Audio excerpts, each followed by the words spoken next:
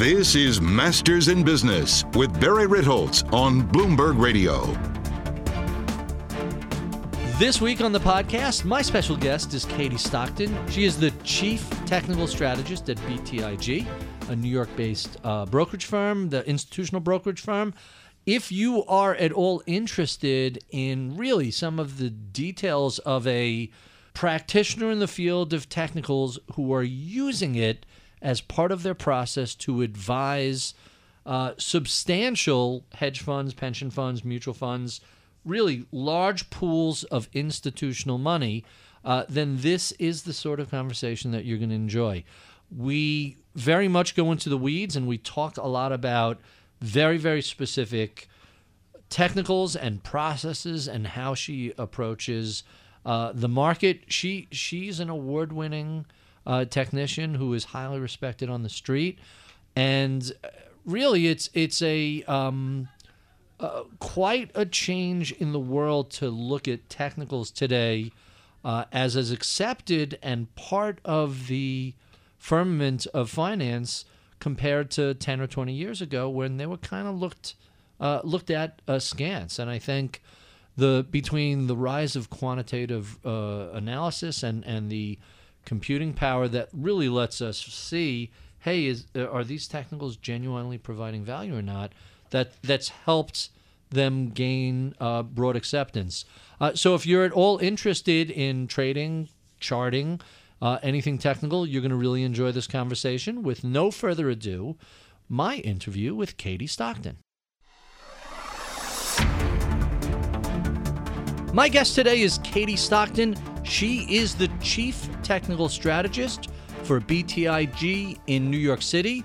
Previously, she was Chief Market Technician at MKM Partners. She has also been a trader for Ulysses Management, a fairly substantial New York hedge fund. She also was a publishing analyst for the Technical Strategy Group at Morgan Stanley. She is a CMT, and she received her designation in 2001. This year, 2017, she was named Best Institutional Brokerage for Equity Research at the Technical Analyst Award for the technical research she provides. Katie Stockton, welcome to Bloomberg. Thank you, Barry. It's good to be here. It's good to have you. Let's start with a little bit about your background. How did you find your way to Wall Street? What attracted you to stocks, bonds, and charts? Well, I think it was really meant to be. Early on, I had an interest in mathematics, and that took me into a finance major in college. Mm-hmm. And fortunately, that finance major obviously exposed me to, all things Wall Street, of course, mm-hmm. but also exposed me to technical analysis, which is, of course, what I do today. In college? In college, believe it or not. Really? So what sort of classes were you taking where they talked about charts? Because it seems that at the academic level, other than people like Professor Andrew Lo at MIT, who writes about technicals in The Heretics of Finance, academics look askance at technicals. Well, I think there's a good trend there, quite mm-hmm. frankly, but no pun intended.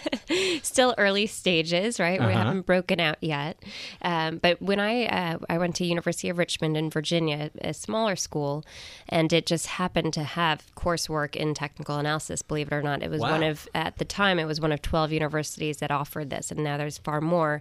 But even still, I just got lucky in a way that they offered that coursework at I believe it was a 400 level finance class, and at the time it was offered to graduate students, so I audited it, and that gave me the exposure to some of the tools that I now use.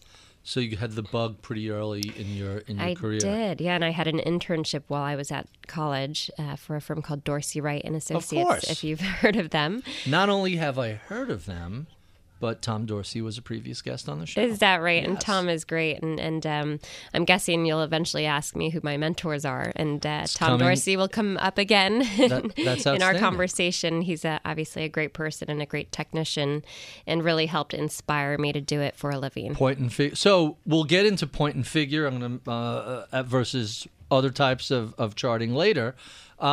So I've spoken to various technicians who began their career either as fundamental analysts or strategists and said, I'm really more interested in the supply and demand of stock transactions than the broad, I don't want to call it guesswork, but the broader, less technical things.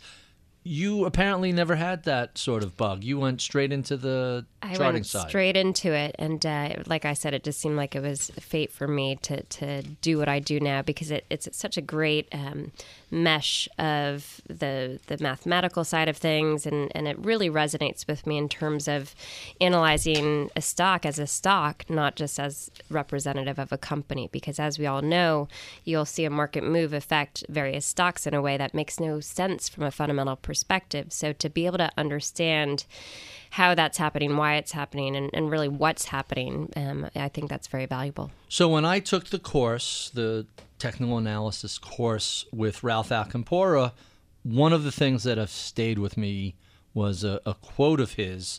And Ralph said, fundamentals tell you what to buy, technicals tell you when. What do you think? Well, there's undeniably a great market timing element that you can derive from the charts. And I would also argue, though, that you can use them for idea generation, and it becomes a matter of preference. So I think of technical analysis as really a complementary discipline. So it's not a standalone, in the same way that I don't think macro, economics or fundamentals should also, be a standalone. I think together you can get a great sort of rounded view of a market or a security. And if the fundamentals help you decide what to buy, and then you use technicals or charts to understand your best entries and exits, that's definitely one use. So there's a lot of risk management involved in using charts. Completely, yeah. They can be very valuable, especially for a sell discipline, which I think a lot of people are lacking. For sure. So what does technical analysis actually measure? When you're looking at a chart of a stock, what are you really looking at? It's prices, right? So the market really lends us one data point, and it's price. And I would argue that volume is another one, but yet has really lost some of its value in terms of having any predictive information. Why is to that? it. Why is volume not? Because I began as a trader, and it was always volume precedes price. You heard that constantly. Is that no longer true? Well, it used to be, you'd need to see volume expanding into sustainable uptrends, and that was the stuff of the textbooks way back when. Now, of course, we've seen volume on the decline since about 2007, so about 10 years now. Is that because of the financial crisis or the rise of indexing, or many different things? It's many different things. I mean, there's obviously derivatives. We have so many different influences on volume these days, and I would argue some of them are not real volume. I mean, there's always a buyer and seller, right? But are these committed buyers? Are they, real sellers? So, or are they passive, indexers, or are they high frequency traders? So you can't really understand if the volume is real these days. And then it's also been on the decline. So you have these influences that make it just that much less helpful, in my opinion. So to me, I'm very much just looking at prices, and prices can be incredibly informational. And of course, those prices are measuring supply and demand, and it's just that simple. Let's talk a little bit about what the chief technical strategist does. What does your process look like? Where do you begin? Well, I am a sell-side research analyst, so I work for a broker-dealer, BTIG, here in Manhattan. Your clients are mostly large institutions? Right, all institutional clients, and it runs the gamut in terms of hedge funds, mutual funds, really anyone who can benefit from this kind of analysis, which I would describe as top-down in nature, but I also do a lot of bottom-up work to support that, or my version of bottom-up work is probably quite different than what we all know. So that's what I was going to ask. When you say top-down, you're really looking at markets, different types of asset classes, different sectors, and That's bottoms right. up are specific companies? Is that That's a good exactly way to... right. I do tend to be equity-centric, and at BTIG, we are a global financial services firm, so I've branched out and looked at more than just U.S. into really global equity markets, and I do start with the major indices, the equity indices. I look at sector benchmarks, things like that, and then, of course, anything that really influences equities, whether it's commodities, FX, things like that. So that's where I start, and I think it's an important place to start in an environment that is so sort of top-down driven, right? Where the macro influences are so important and really are the drivers of some of the trends. And to understand that's very important. I mean, if you're right on the market, generally you're probably going to have a much better time at being right on any individual company. And then I do also look at the market, just based on the stocks that comprise the major indices. So every other week, in fact, I'll do either international or U.S. and take a list of 500 stocks and look at those one by one. And it's a bit tedious, but that process to me helps me in my market views, but also can help us understand where there is opportunity, whether it's breakouts or breakdowns or a theme-based opportunity. So we're just looking for developments on the charts and themes. So when you're looking at charts, are you looking specifically for either extensions of trends or breaks of trends? Are you looking at specific patterns? What is it that catches your main focus? Well, I really do believe, as you could imagine, in trend following. I think that you generally want to have your core long exposure in, securities that are in long-term uptrends. And there's a lot of academic support for that. Certainly, yeah. A trend in motion tends to stay in motion. And yet where I can also add value to our clients is in understanding where there might be an inflection point or a deteriorating momentum, that type of thing. So we do spend a lot of time looking for signs of trend exhaustion. How would you look for trend exhaustion, and how would you define that? I'd say there's three classes of indicators that I use. The first would be momentum or trend following. The second would be overbought, oversold, and the third would be relative strength. So to arrive at that trend exhaustion signal, I'm typically looking at the overbought, oversold measures. So for me, that would be a stochastic oscillator, or Tom DeMark's suite of indicators tend to help with that as well. And what don't you look at? What are the sort of things that you just don't find of a lot of value, at least to your process? Right, and it's very specific to the individual, of course, what you have success with. And what I always recommend to people is to have a process, and whatever that process may be, to be consistent and somewhat systematic in the way you approach it. Because what you learn is that these indicators, while they'll fail you often, you learn where they tend to fail you. And it's all in really how you combine the indicators that you arrive at a market view. And so it's fairly probabilistic. Your one indicator is a sure thing, but a collection of indicators give you a better chance. That's exactly right. And it helps to take out some of the gray area of the market. So I really welcome those kinds of tools that are a bit more mathematically derived and less visual, but to really just enhance what you're seeing more visually, because you can't take that element away, of course. Right. But what I don't use would be, I don't use many, wave analysis. So no Elliot Wave? No Elliot Wave for me. I don't use Does anyone still cycles. Use Elliot Wave today? A lot of people do, in fact. Really? And my experience is that they tend to be more bearish than not. And, how's that worked out the past 10 years? Yeah. And so I think, maybe that could be more successful when overlaid with some of the momentum tools. What else don't you use? What do you think of Fibonacci as a trading tool?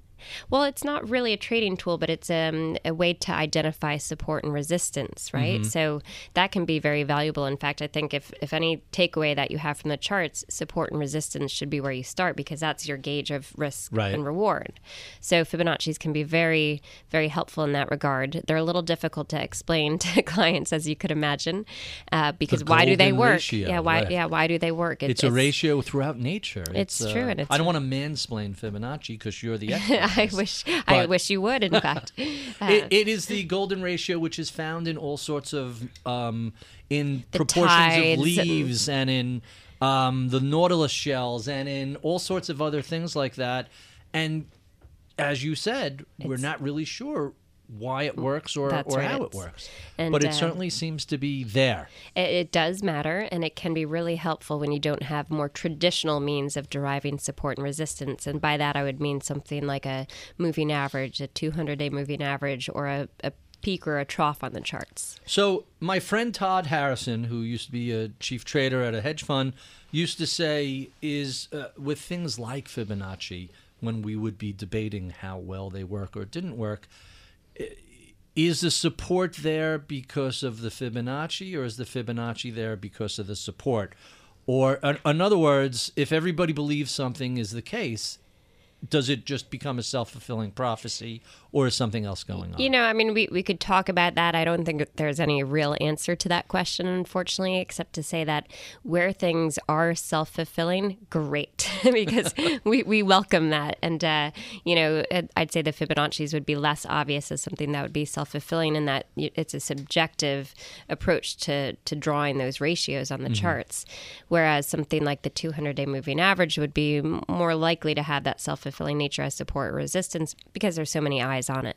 Let's talk a little bit about technical analysis. For the layperson, explain to us what technical analysis actually is. Well, people know it as charting, right? Mm-hmm. So you take a price. Any security has a price. And what we're using is that price as a gauge of supply and demand for that security and trying to understand the trends behind that. And not only the trends, but also when they might end. Mm-hmm. So that's the design of technical analysis. We're trying to understand where there might be a shift in that supply-demand relationship just using price-based analysis.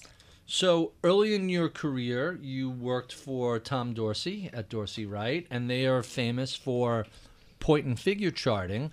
How does that chart differ from just a regular price chart? It's incredibly different. Yeah, when you look at it, it looks almost like a tic-tac-toe sheet with X's and O's. And the most important distinction is that it doesn't really reflect time on the X-axis in the same way that a typical bar chart, which would have open, high, low, closed data, would. I tend to use the bar charts more now, in part because it was difficult in a sell-side position to explain exactly why we should care about these X's and O's. But they're really such a useful way of looking at the market is to understand the supply and demand that goes into the X's and O's that you're plotting on these grids. Great for trend following, great for understanding breakouts and breakdowns. But they omit a volume component. Right. And so no volume, no time, just buying and selling. Yeah, just buying and selling. Has price moved enough to designate another plot, basically. Mm-hmm. What are some of the big misconceptions about technical analysis? We've heard people say over the years, that stuff is just voodoo. Oh, and they're still saying it, some of them. But, I've been doing this for about 20 years, and I'd say it's come a long way, a really long way. So in terms of the level of professionalism that you see in our small industry, and for good reason, because people are realizing that it's helpful. And I think the push toward using it more systematically has really taken it to that next level. So the misconceptions would be that we're trying to, take historical prices and always, predict something, that it's overly predictive. And then you assign these silly names to various price patterns. And I think that adds to some aura of it being not as serious in terms of the analysis. But in reality, it's more surface level because it really is only price-based. And I see that as a positive because it allows you to look at anything and have an opinion on it in less than a minute, for example. And it's objective. You're not, you're looking at the actual data, not someone's opinion about management or new product or new That's company. Right. And I think in a way that's a good thing because you become less committed to a position if you identify a stock that you're interested in because it has a great uptrend or some renewed momentum behind it or it's exhibiting relative strength, but you've only put in 20 minutes of research on it. I think you're less likely to get married to that position, but the best types of positions in my opinion would have that that trend following those gauges lined up positively, but also have the fundamental backdrop. So that to me would be an ideal setup. And I think more and more people are recognizing the value in using it as that complementary discipline, as opposed to something that's designed to say, okay, well, where is, the S&P 500 going to be in 5 years? Because that's not really, to me, where the value is. I love the idea that it allows a degree of objectivity so that you don't marry a position. A phrase I heard many years ago was strong opinions weakly held. And I've always really enjoyed that. We love this, and then it breaks the trend, and that's it. We're done. Right. So to be somewhat non-committal, it does tend to help you manage risk. It does. So let's talk a little bit about technology. How has the ubiquity of not just computers, but really high-powered software on everybody's desktop, how has that changed the work you do as a technician? In a very favorable way. With my first job out of college was actually hand charting these point and figure charts that you described. So, now that we have all these resources to use, the upside is is really unlimited. It's exciting in that we can do so much more in terms of our capacity to not only draw the charts and access the charts, but also to filter for different setups and look for different price patterns using some advanced software that can identify these patterns almost for you. It's really amazing what people have come up with in that regard, and it can be very helpful in terms of idea generation. But also, the push towards AI and more quantitative approaches to the market, they tend to have a technical element to them because a lot of them are price-based. You have that input. And so I think there's a lot of upside there. I think it's still somewhat early stages in terms of what can be done with it. But certainly, anything that you can program, of which a lot of indicators are very programmable, I think there's a lot of upside there. In the introduction, I mentioned the award you won, which is quite an honorific to receive the 2017, essentially the Technical Analyst of the Year award, for lack of a better phrase. Tell us a little about the award and how have your institutional clients responded to that? So the Technical Analyst, which is a UK-based organization, they do an annual awards event and ceremony and with more than one category. So by no means am I Technical Analyst of the Year, but we do appreciate the honor of being labeled Best Institutional Brokerage for Equity Research, which of course is technical in nature. So we have publicized that in different ways, a press release, and it's been well received by clients, of course. And, that's great. And what their vote of confidence is in the written product that we produce. Mm-hmm. It's funny that I gave your award a promotion. I'm trying to remember. I do appreciate it. I was interviewing somebody, and I could not keep their title straight in my head. It was one of these typically long sort of Wall Street. And by the time the interview was done, I just had given up trying to get their title right. And it was just, and today we have the CEO of JP Morgan, and you could see the compliance person in the booths pulling their hair out of their head. It was pretty hilarious. But it was a big deal. It was a big award. That I'm not exaggerating when I shorthand it to. I do believe we beat out 15 other firms, and that's exciting to me. It really is a vote of confidence in what we're producing, and they were complimentary of the research as being timely and actionable. You got to like that, right? Yeah. So let's talk about clients today. I tease this segment as what modern institutional clients want. What is it that clients are looking for from a technical research analyst like yourself? There's no one answer to that. In fact, every meeting that I have tends to be quite different. And we can add value in a lot of ways. The most obvious way, perhaps, is by being more of a strategist, where we're helping people understand the top-down market views, where is the S&P 500 in terms of momentum and overbought, oversold measures, and what are levels of importance, things like that. So some clients really want to know that because obviously that top-down view trickles down into therein positions, and therein is quite important. And you find that even if people disagree, they're often disagreeing for a different reason. It's not because they're coming from a technical position there. It's more macro or fundamental that's leading them to disagree. So it's not as much of a debate as it would be if I was a macro strategist, perhaps going into an office. So you put out a written research product that gets emailed out weekly, daily, whenever, how often, and I'm assuming there are some special topics and alerts and different things you cover. When that goes to a client, what are the responses? Is it an email response back? Here's what I like, here's what I don't like. Is it, this is really significant, we need to talk about this right away because you hate XYZ and it's our biggest position?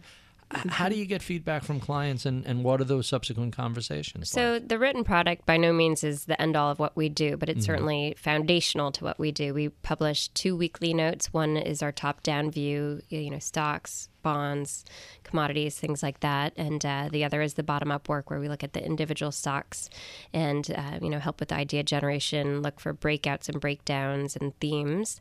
And then we have a daily note to publish some signals and some market internal measures, we call them, and to really manage our call on an intra-week basis. So we're fairly prolific in terms of what we publish, and generally speaking, we'll get questions from those reports, whether they're about various securities, the individual equities, that would be one thing, or people would ask about things like crude oil.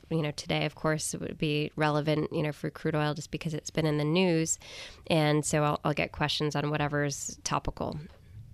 And how often do you find your views are changing on not just the whole market, but specific sectors or specific regions?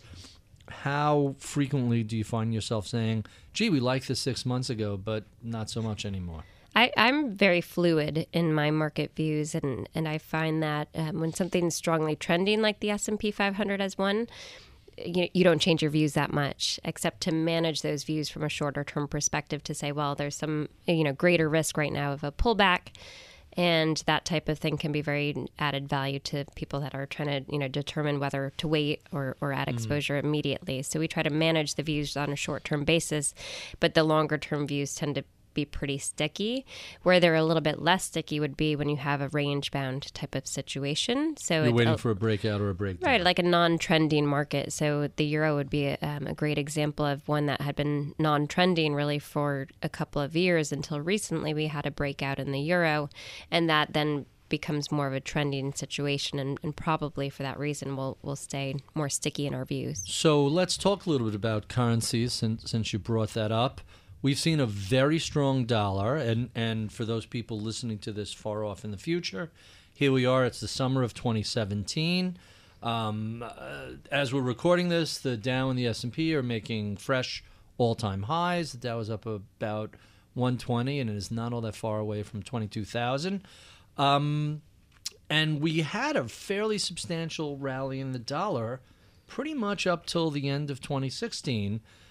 Is the euro's gain the dollar's loss? How do you look at currencies relative to each other? Yeah. And what does that mean for the local economies there and here? Yeah, and I mean, I'm not one to comment on the macro influences of the FX moves. The way I look at it is as the dollar index, which is really massively euro centered. The dollar index had seen such a nice run up, as you mentioned, but really in the last few months has just been in this persistent downtrend. Down and 8, 9, 10%. It's been that? Yeah, it's really a pretty big drop year to date. A pretty big drop, and almost barely interrupted by relief rallies. So it's really been a persistent drop, and sort of differentiates itself because of that. And I think when you have a trend like that, you just want to be respectful of it. When you look at the euro, it's not an exact inverse, but it's certainly close to it.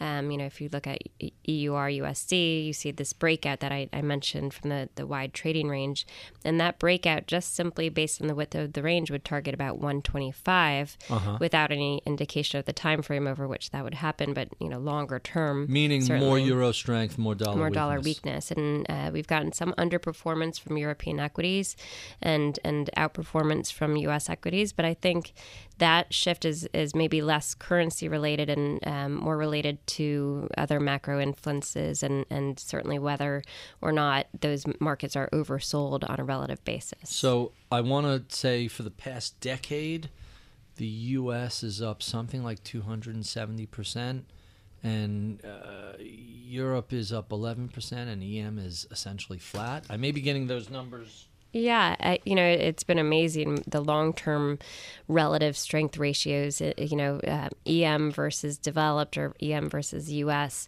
But finally, in the past, I'd say, year or so, you've really seen stabilization in terms of relative performance globally. And maybe that's because it is so much more of a global marketplace.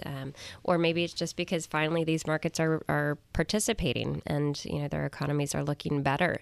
Whatever the driving force, it certainly has manifested itself in some turnarounds in the ratios. So we're talking about currencies. Let's talk a little bit about something that I think a lot of people find challenging or perplexing. How do you track on a chart the various blockchain currencies like Bitcoin? These things all look like they've just become completely unhinged. How do you buy into something like that that's had such a explosive move to the upside. You know, I call it a parabolic uptrend when you see those, and they are very difficult to find entries that you can feel confident in adding exposure. I do think that charts are very viable ways to analyze these currencies because, you know, otherwise information is somewhat limited. So you can really identify trends, and they're certainly trending. And then in order to take advantage of them, I think you need to have confidence in buying breakouts. So if you actually see a fresh catalyst on the charts where you're exceeding a resistance level, then you have to have confidence in buying higher. And it's often the right thing to do, quite frankly, when these trends are in motion. So with the parabolic trends, I tend to watch some of the more sensitive or shorter term moving averages. And when they flatten, I tend to recommend taking down partial exposure. For example, the 20-day moving average would be quite short term. But when you're in this parabolic up move, that's quite steep, and you see the 20-day flatten, which often happens before you get a really meaningful pullback, I think that can be a good mechanism, I guess, to take down exposure. We have been speaking with Katie Stockton, Chief Technical Strategist at BTIG. Check out my daily column on BloombergView.com. You can follow me on Twitter at Ritholtz. We love your comments, feedback, and suggestions. Write to us at mibpodcast@bloomberg.net. I'm Barry Ritholtz. You've been listening to Masters in Business on Bloomberg Radio.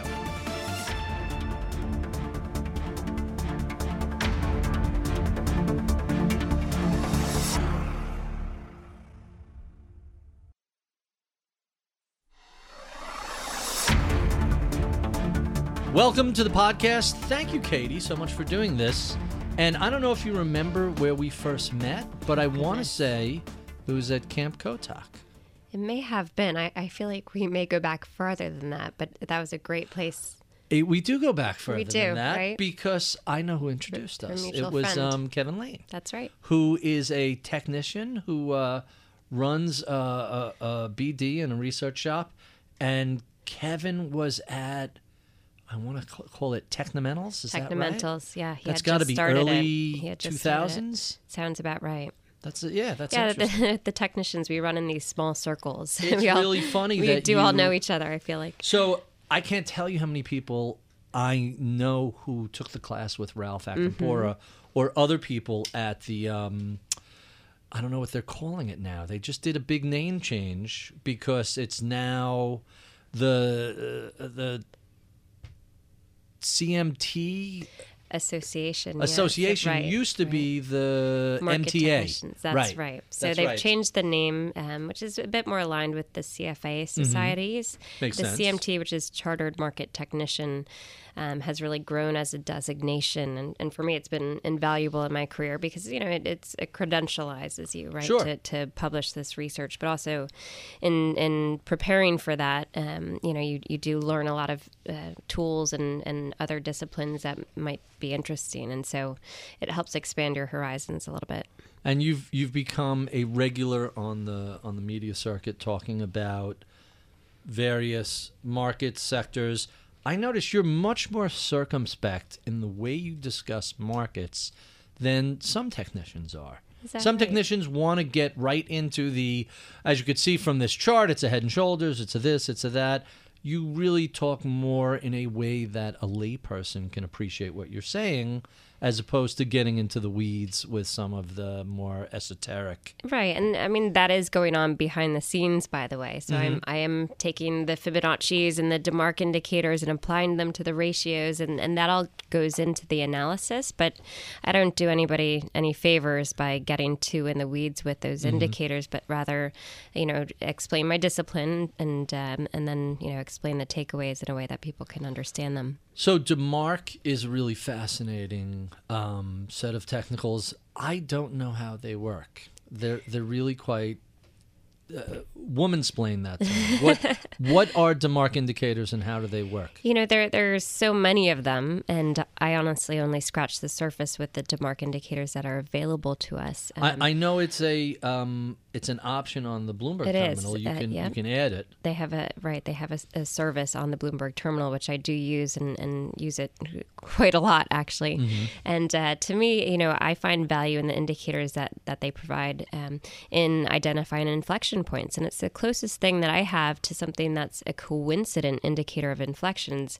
And as you could imagine, most technical indicators tend to have a lag to them because they're moving average based. So it's just inherent that they have that lag. But there's something about the DeMark indicators, and at least the ones that I use in their construction, that can get us a bit closer to the actual inflection point. Now, unfortunately, like any indicator, because there is no, one-all or, holy grail, we have to cross-reference the DeMark indicators with other tools, whether it's the stochastics, which will also give you sort of an overbought, oversold reading, or momentum-based tools. Those taken together can give you the best takeaway. And so we don't take every signal for face value, but rather say, okay, what are the probabilities here based on what everything else is saying? So what are some of your go-to indicators? What if you had to say, this is where I begin, this is my most important? I'm going to guess it's going to be trend, because you've emphasized that so many times. Yeah, it is trend, especially in a trending tape.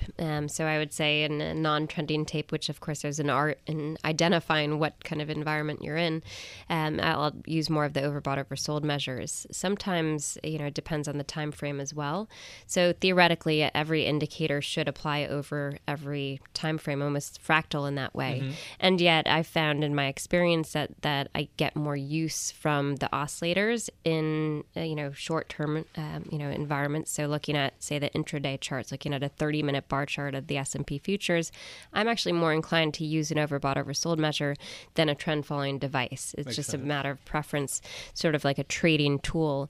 But I would say if I had to take my one indicator to the deserted island, it would probably be the MACD indicator, which stands for moving average convergence divergence. Mm-hmm. And that has been a really helpful trend-following gauge. It's very simple. It's an envelope around the price range. It's not an envelope as much as it is. It's a spread between two moving averages. And what's nice about it, it has a signal line. So it has a smooth version of the data itself that gives you distinct buy and sell signals. And therein, it takes some of that gray area, right? So it's either on a buy or a sell signal. And of course, there's nuances to it. But to me, to try to capture those, let's call it 2 to 3 month moves, which I think really is where we are in the market right now, especially in equities, that you can't afford to miss those anymore. Used to be, you set it and forget it and ride the long-term trend. But quite frankly, now, there's such pressure on people to perform on a quarterly or even monthly basis these days that they really need to capture these moves. And the weekly MACD indicator, so looking at a MACD on a weekly bar chart, can be really a great tool for that. So you mentioned when you're in a non-trending market, when you're in a range-bound market, until this last leg began, and I want to say sometime towards the end of the summer last year, what was it, 18 months or 24 months of not a whole lot of progress. What were you looking at during that period when we were range-bound, and what told you, hey, we're breaking out of this range? What was the big signal there? In terms of what I was looking at, that period. Is that, by the way, I want to say 2015, 2016? It was most of 2016. Mm-hmm. Yeah, I guess really at the end of 2015, it was still, it was morphing into that sort of range-bound tape. But what was range-bound here in the U.S. was actually much more of a correction in international markets. So if you looked at Japan or if you looked at European benchmarks, you'll see that they really saw a pronounced corrective phase. Mm-hmm. And what captured that was not the MACD indicator so much on the weeklies, because that was a bit noisy. But if you looked on the monthlies, you actually saw a MACD sell signal in the monthly bar chart of the S&P 500. I believe it was, I want to say February 2015. So it got ahead of that environment, which was a more challenging environment for trend following. So with that MACD sell signal that we had, we were able to give a bit more weight to the overbought, oversold measures, knowing that we were in some kind of corrective period. In addition to that, what we found in 2016 especially, it was the year of the climactic lows, right? We saw the February low of that year, the Brexit low, and then the election low. All of these were really climactic, and by that I mean the emotions were really running high. You got these massive declines that almost by traditional methods would have looked like breakdowns on the charts. But we have some tools called market internal measures, which would be volume, breadth, leadership, and sentiment that can help us identify these climaxes as they're underway. So volume, to circle back in the conversation to volume, I do look at it on an aggregate basis. And when it tends to spike is when it actually holds information, because that's more emotionally charged trading. It's the change, not necessarily the base rate that matters? That's right. So it's not even the level. I'm just looking for spikes. And the market internal measures that I mentioned, those really are, to me, the most informational when they're at extremes. Advanced Otherwise, decline, I generally ignore them. Or what are you looking at internally? Yeah, advancers and decliners would certainly be a breadth measure that I look at. I look at them on a cumulative basis and also an oscillating basis, and things like the percentage of stocks above their 50-day moving averages. And sentiment, I tend to look at the VIX, but I'd say even more so I look at something called the CNN Fear and Greed Index, which incorporates the VIX, but also put call ratios and junk bond demand, things that are transactionally based gauges of sentiment. So I tend to find a lot of value in that. And right now we're actually seeing an extreme in that sentiment measure.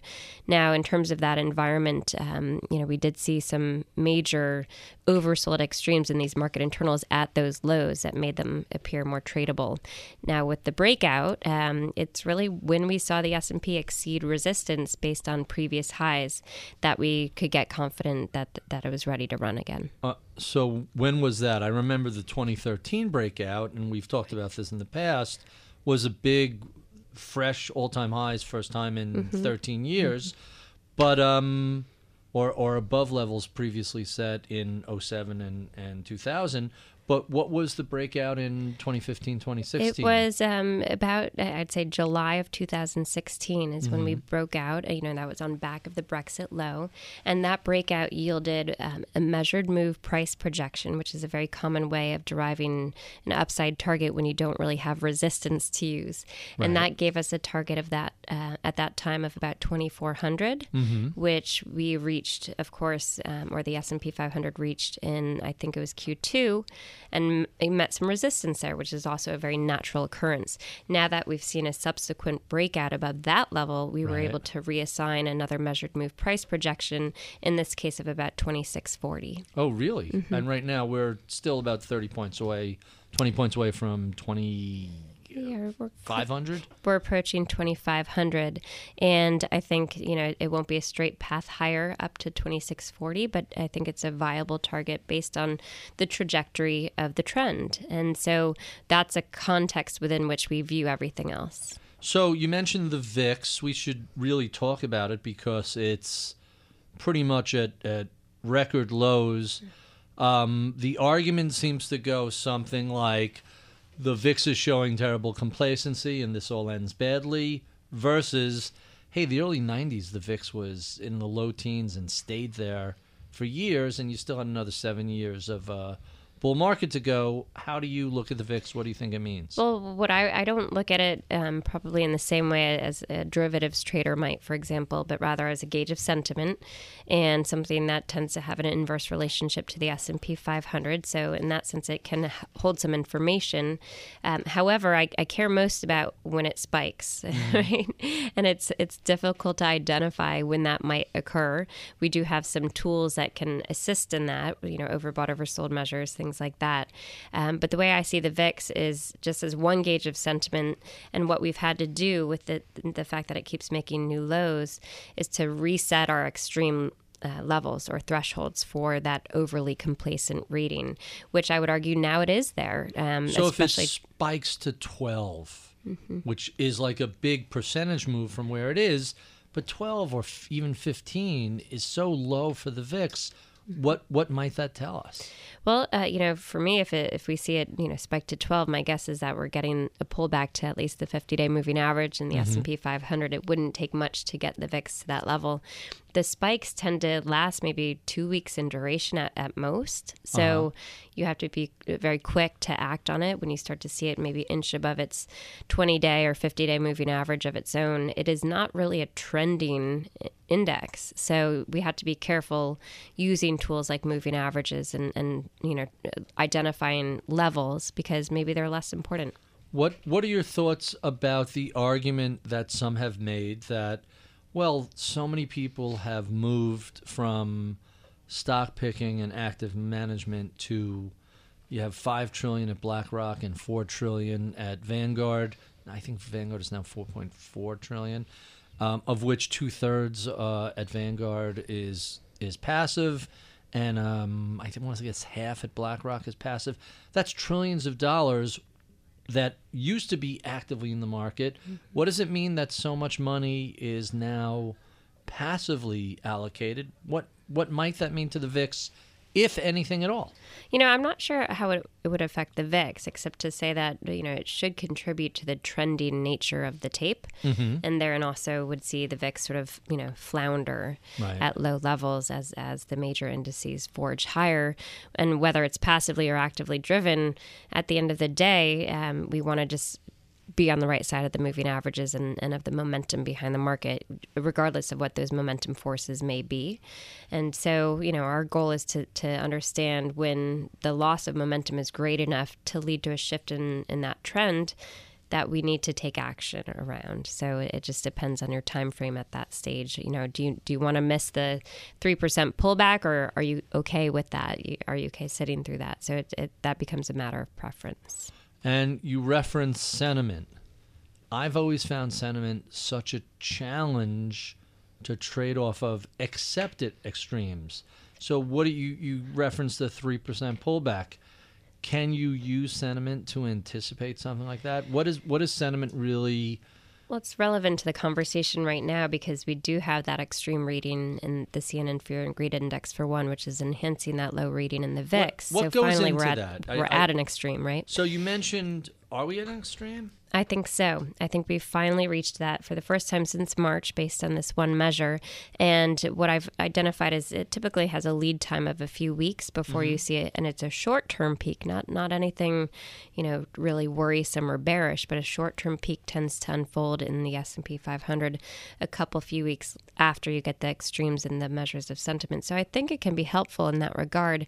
However, I do give more weight to the momentum gauges or the trend following gauges, whether it's a MACD indicator or some kind of oscillator. Those to me take precedence because they're a little bit closer to the price data that the market is giving us. And the CNN Fear and Greed Index, what else goes into that besides the VIX? Because I know a number of different firms have put out their own Fear and Greed Index, and they very quickly seem to top or bottom rapidly. Yeah. It was sort of surprising that the news flow changed and suddenly they all plummeted. So what else is in that index? So it's the VIX, the put-call ratios, junk bond demand, safe haven demand. There's a momentum reading. There's a breadth reading based on advancers and decliners. And I think I'm forgetting one. But taken together, I think you're actually getting a nice system of checks and balances. And what I found is, as an oscillating measure, it's much better than the average sentiment gauge that we all, grew up with in a way. The survey...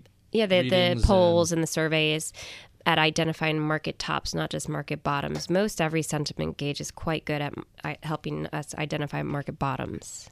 But when the fear levels spike and everybody's capitulating, it just shows up everywhere. Yeah, it does show up, and it's a bit easier, if you will. And maybe that's because it's been more often a bull market than not. So maybe that's why. But this the CNN Fear and Greed Index tends to be a bit better at market tops. So there are a number of indicators that in the modern era have seemed to have sort of fallen by the wayside. And I kind of have the put-call ratio on the edge of that. So do you remember the odd lots indicator? Okay. And then there was the end-of-week money flow indicators. Mm-hmm. Those things all seem to have just withered away because who cares about odd lots? And money flow is it's so instantaneous these days that it doesn't seem to have the same impact. Where do you put the put-call ratio? The put-call ratio for me burned me a little bit in 2008, and it's when the extremes became more extreme. Right. So I have a little bad taste in my mouth from that period, and what it's actually done in a way is led me to give them not no weight, but certainly less weight, and that's why I like that they're one out of maybe 7 components of that sentiment indicator, because therein is that checks and balances system that helps you understand when an extreme is really extreme these days. Any other sentiment matter worth discussing? I don't think so. I think, again, it's really more about trend following, support and resistance, overbought, oversold measures, that those really are more important, and that the market internal measures, while they can be very helpful, they're informational at extremes. And I think people like to talk about them because they tell more of a story. And we all like a good story and want to understand why something's happening. But in reality, the charts are designed to help us understand what's happening. They're not really designed to give you that story. So I almost think that sentiment and breadth and leadership get a little too much press. Before I go to my favorite questions, you touched on a subject that's one of my favorite subjects. So why is it that we all like a good story, and how potentially dangerous are those stories? How can they lead us astray? Well, and that's what I love about the charts, is that they sort of isolate exactly what is happening from a supply-demand perspective without getting tainted by the stories. And it's not to say you shouldn't have a reason to invest in something. There should always be a reason, and however that reason is derived, that's important because those are the drivers of the trends. So there might be some fundamental story that's very important to the future of a stock. I would never disagree with that. But when it comes to just headlines and hearsay and anecdotal evidence of something, I think it can be very dangerous. And that's why the charts can help us sort of stay honest. So I describe that as monkeys love a good narrative, and you explain the dangers of that perfectly. Let's jump to my favorite questions. These are the questions I ask all of my guests, some of which I've written, some of which have come from readers and listeners, including the first one. So what's the most important thing people don't know about your background? Oh, the most important thing people don't know. That's or the most interesting. Could be the most interesting. Doesn't have to be important. Yeah, I mean, I think it's just the way you think about the world. And my background, I was not a talented artist, but I've always had an interest in art and things that are sort of more visual in nature. So I think that's, it's not something a lot of people would know about me, but I enjoyed painting and creating things. And makes sense for a technician who's looking at visual data that's exactly right. And it's something that you can get lost in, and I think the charts are in a way the same, and I spend probably too much time making my charts look really pretty. Tell us about some of your early mentors. Really the people that I've worked for, I've been so blessed in having exposure to them and also to be able to embrace their disciplines at a young age where I was still somewhat impressionable and hadn't, gotten set in my ways yet. So it would have started with Tom Dorsey at Dorsey Wright in Richmond, who inspired me and helped me understand how technical analysis fit with everything else, really, in sort of the bigger world of finance and Wall Street. And Dorsey Wright is still going strong. I think they sold the company a couple of years ago. To NASDAQ, I believe. To NASDAQ, and Tom Dorsey is putting out a number of ETFs, right? They've had ETFs. I'm not sure how many, but they've had ETFs for a long time, and about have 10 billion or 15 billion in AUM in that, if memory serves. Yeah, so they've been very successful and certainly have a great following on Wall Street. And from there, I worked for someone named Mike Hurley, and that was when I had a stint in San Francisco, working for a firm called E-Offering, which was at the time, this is late 90s, mind you, the investment bank of E-Trade, and we were bought by Witt Soundview. And so I worked with Mike Hurley, and that was really my first That name is foray. very familiar. Yeah, he's been around, and he was sort of in the Navy and had just this really interesting approach. And you'll actually find a lot of technicians have a military background or a background in some kind of engineering field. It just lends itself, to that kind of analysis. And so he taught me some structured, disciplined, organized. That's right, and that's where a lot of the indicators that I use came from. It's from Mike Hurley's discipline, and then beyond that, I worked for Rick Bensignor when I was at Morgan Stanley, and he gave me exposure to some of the indicators that, really differentiate my work, I'd say, from, the counterparts at other firms, whether it be the cloud model, which is also called Ichimoku. And Ichimoku. Yeah, well, actually... It goes back to Japanese candlestick charting, is that? It is, I think, equally as old as candlesticks, and in the same way, they're designed to give you that sort of one look of the chart where you're getting as much information as you can into that one view. So he exposed me to those, which have been invaluable in my work, and also the DeMark indicators he taught me. So I've been very lucky to have people like Rick and Mike and Tom as mentors, over my career. And also, I've been highly involved in the now named CMT Association. I was vice president of that organization for some time and was able to get to know, people like Ralph Ekampora, who, by the way, came to guest lecture that class that I took in college. And he stood up in front of the class and took the Wall Street Journal and tore it in half and said, "You don't need this anymore." And boy, he got our attention, all of our finance majors in the room. It was pretty neat. So a lot of people to inspire me. So you mentioned several mentors. What about investors? What investors have influenced the way you look at either markets or individual stocks? Honestly, I haven't found my inspiration in any of the investors, which, to be honest, tend to be a bit more fundamentally or macro-oriented, the ones that we all know. So I've found it more in the tools that I've derived from my mentors. So I don't really have an inspiration in terms of my investing style, except to say that it really is technically oriented, and it came from studying for the CMT program and being inspired by some of the methods that I read about in that program. Let's talk about books. This is everybody's favorite question. Tell us about some books you've read recently. They could be fiction, nonfiction, market-related, not, and some of your all-time favorite books.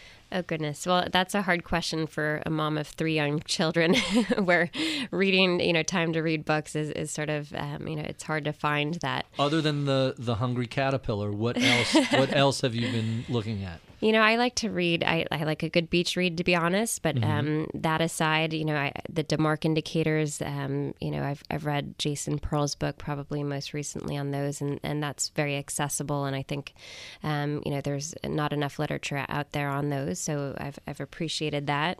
And then it goes back to a lot of the textbooks on technical analysis, which, at the end of the day, it is somewhat of a mathematical discipline. So they're not going to, keep you up at night, but at least they'll give you the tools that you need, to. So Edwards and McGee is right. Sort of the Martin Pring's book, Technical Analysis Explained, which I'm sure has been updated a million times since I first read it.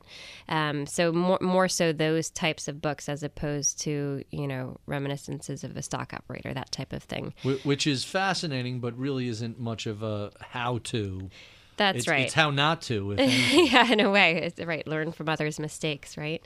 So it's the textbooks that for me have really helped me, move my discipline forward. So what's your guilty pleasure beach read?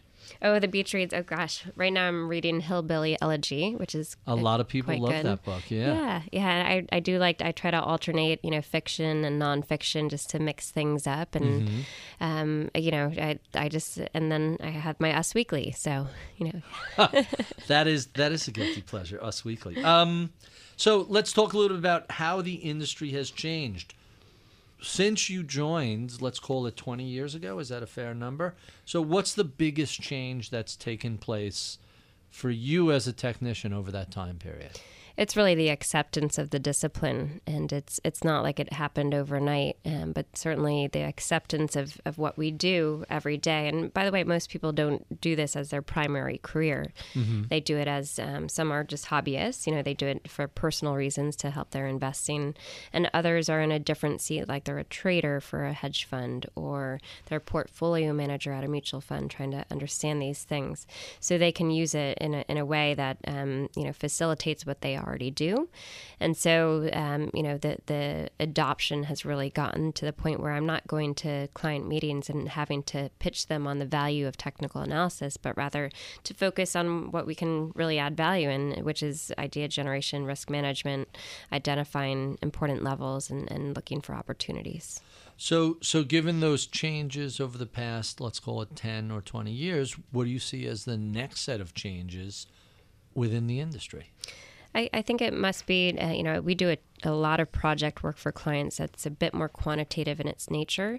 I don't think you can make charts quantitative solely, but certainly with the tools that we have, from the technologies that are now offered to us, I think there's a lot of upside in applying it more systematically and quantitatively, and also in applying it more from a risk management perspective, which we all know is quite important. So I think that's going to be the next push, and where there's a lot of upside, and I think it's an exciting field. I'll be attending a conference in October for the IFTA organization, which is the International Federation of Technical Analysts, and that conference is centering around AI and technical analysis. And I don't know enough about it yet, but I think there's some interesting things going on there. That AI and technical analysis, that sounds fascinating. That's really interesting.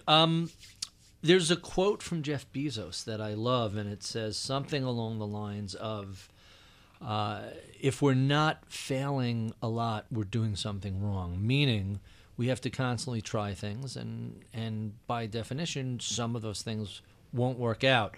So with that as the preface, tell us about a time that you attempted something and failed and what you learned from that. Well, yeah. And I mean, we could go back to the conversation about the put-call ratio, in terms of 2008, where, I just stayed with it too long because I was giving too much weight to the market internals when I should have given more weight to the momentum and trend following gauges, which I'd always advocated as more important. Mm-hmm. So when it actually came to the moment, I stayed in too long is what happened.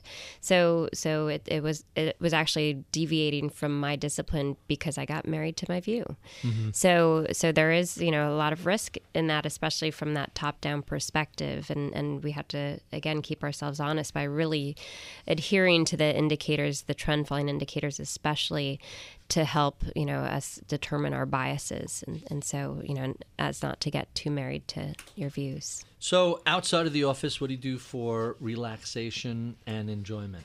Oh, well, I actually don't have a lot of time outside of the office, but just I spend time with my kids and enjoy traveling. And am I remembering you were a runner for a long time? I'm a runner. I had sort of an avid runner, not very far and not very fast, but I still enjoy it.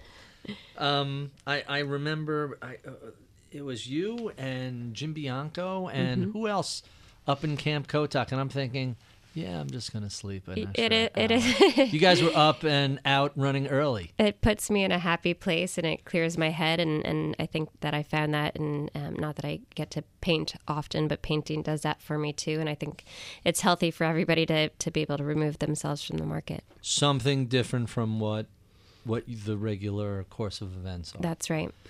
And my last two and very favorite questions. So if a millennial or a recent college grad came up to you and said they were looking for advice about a career in technical analysis, what would you tell them? This actually does happen often.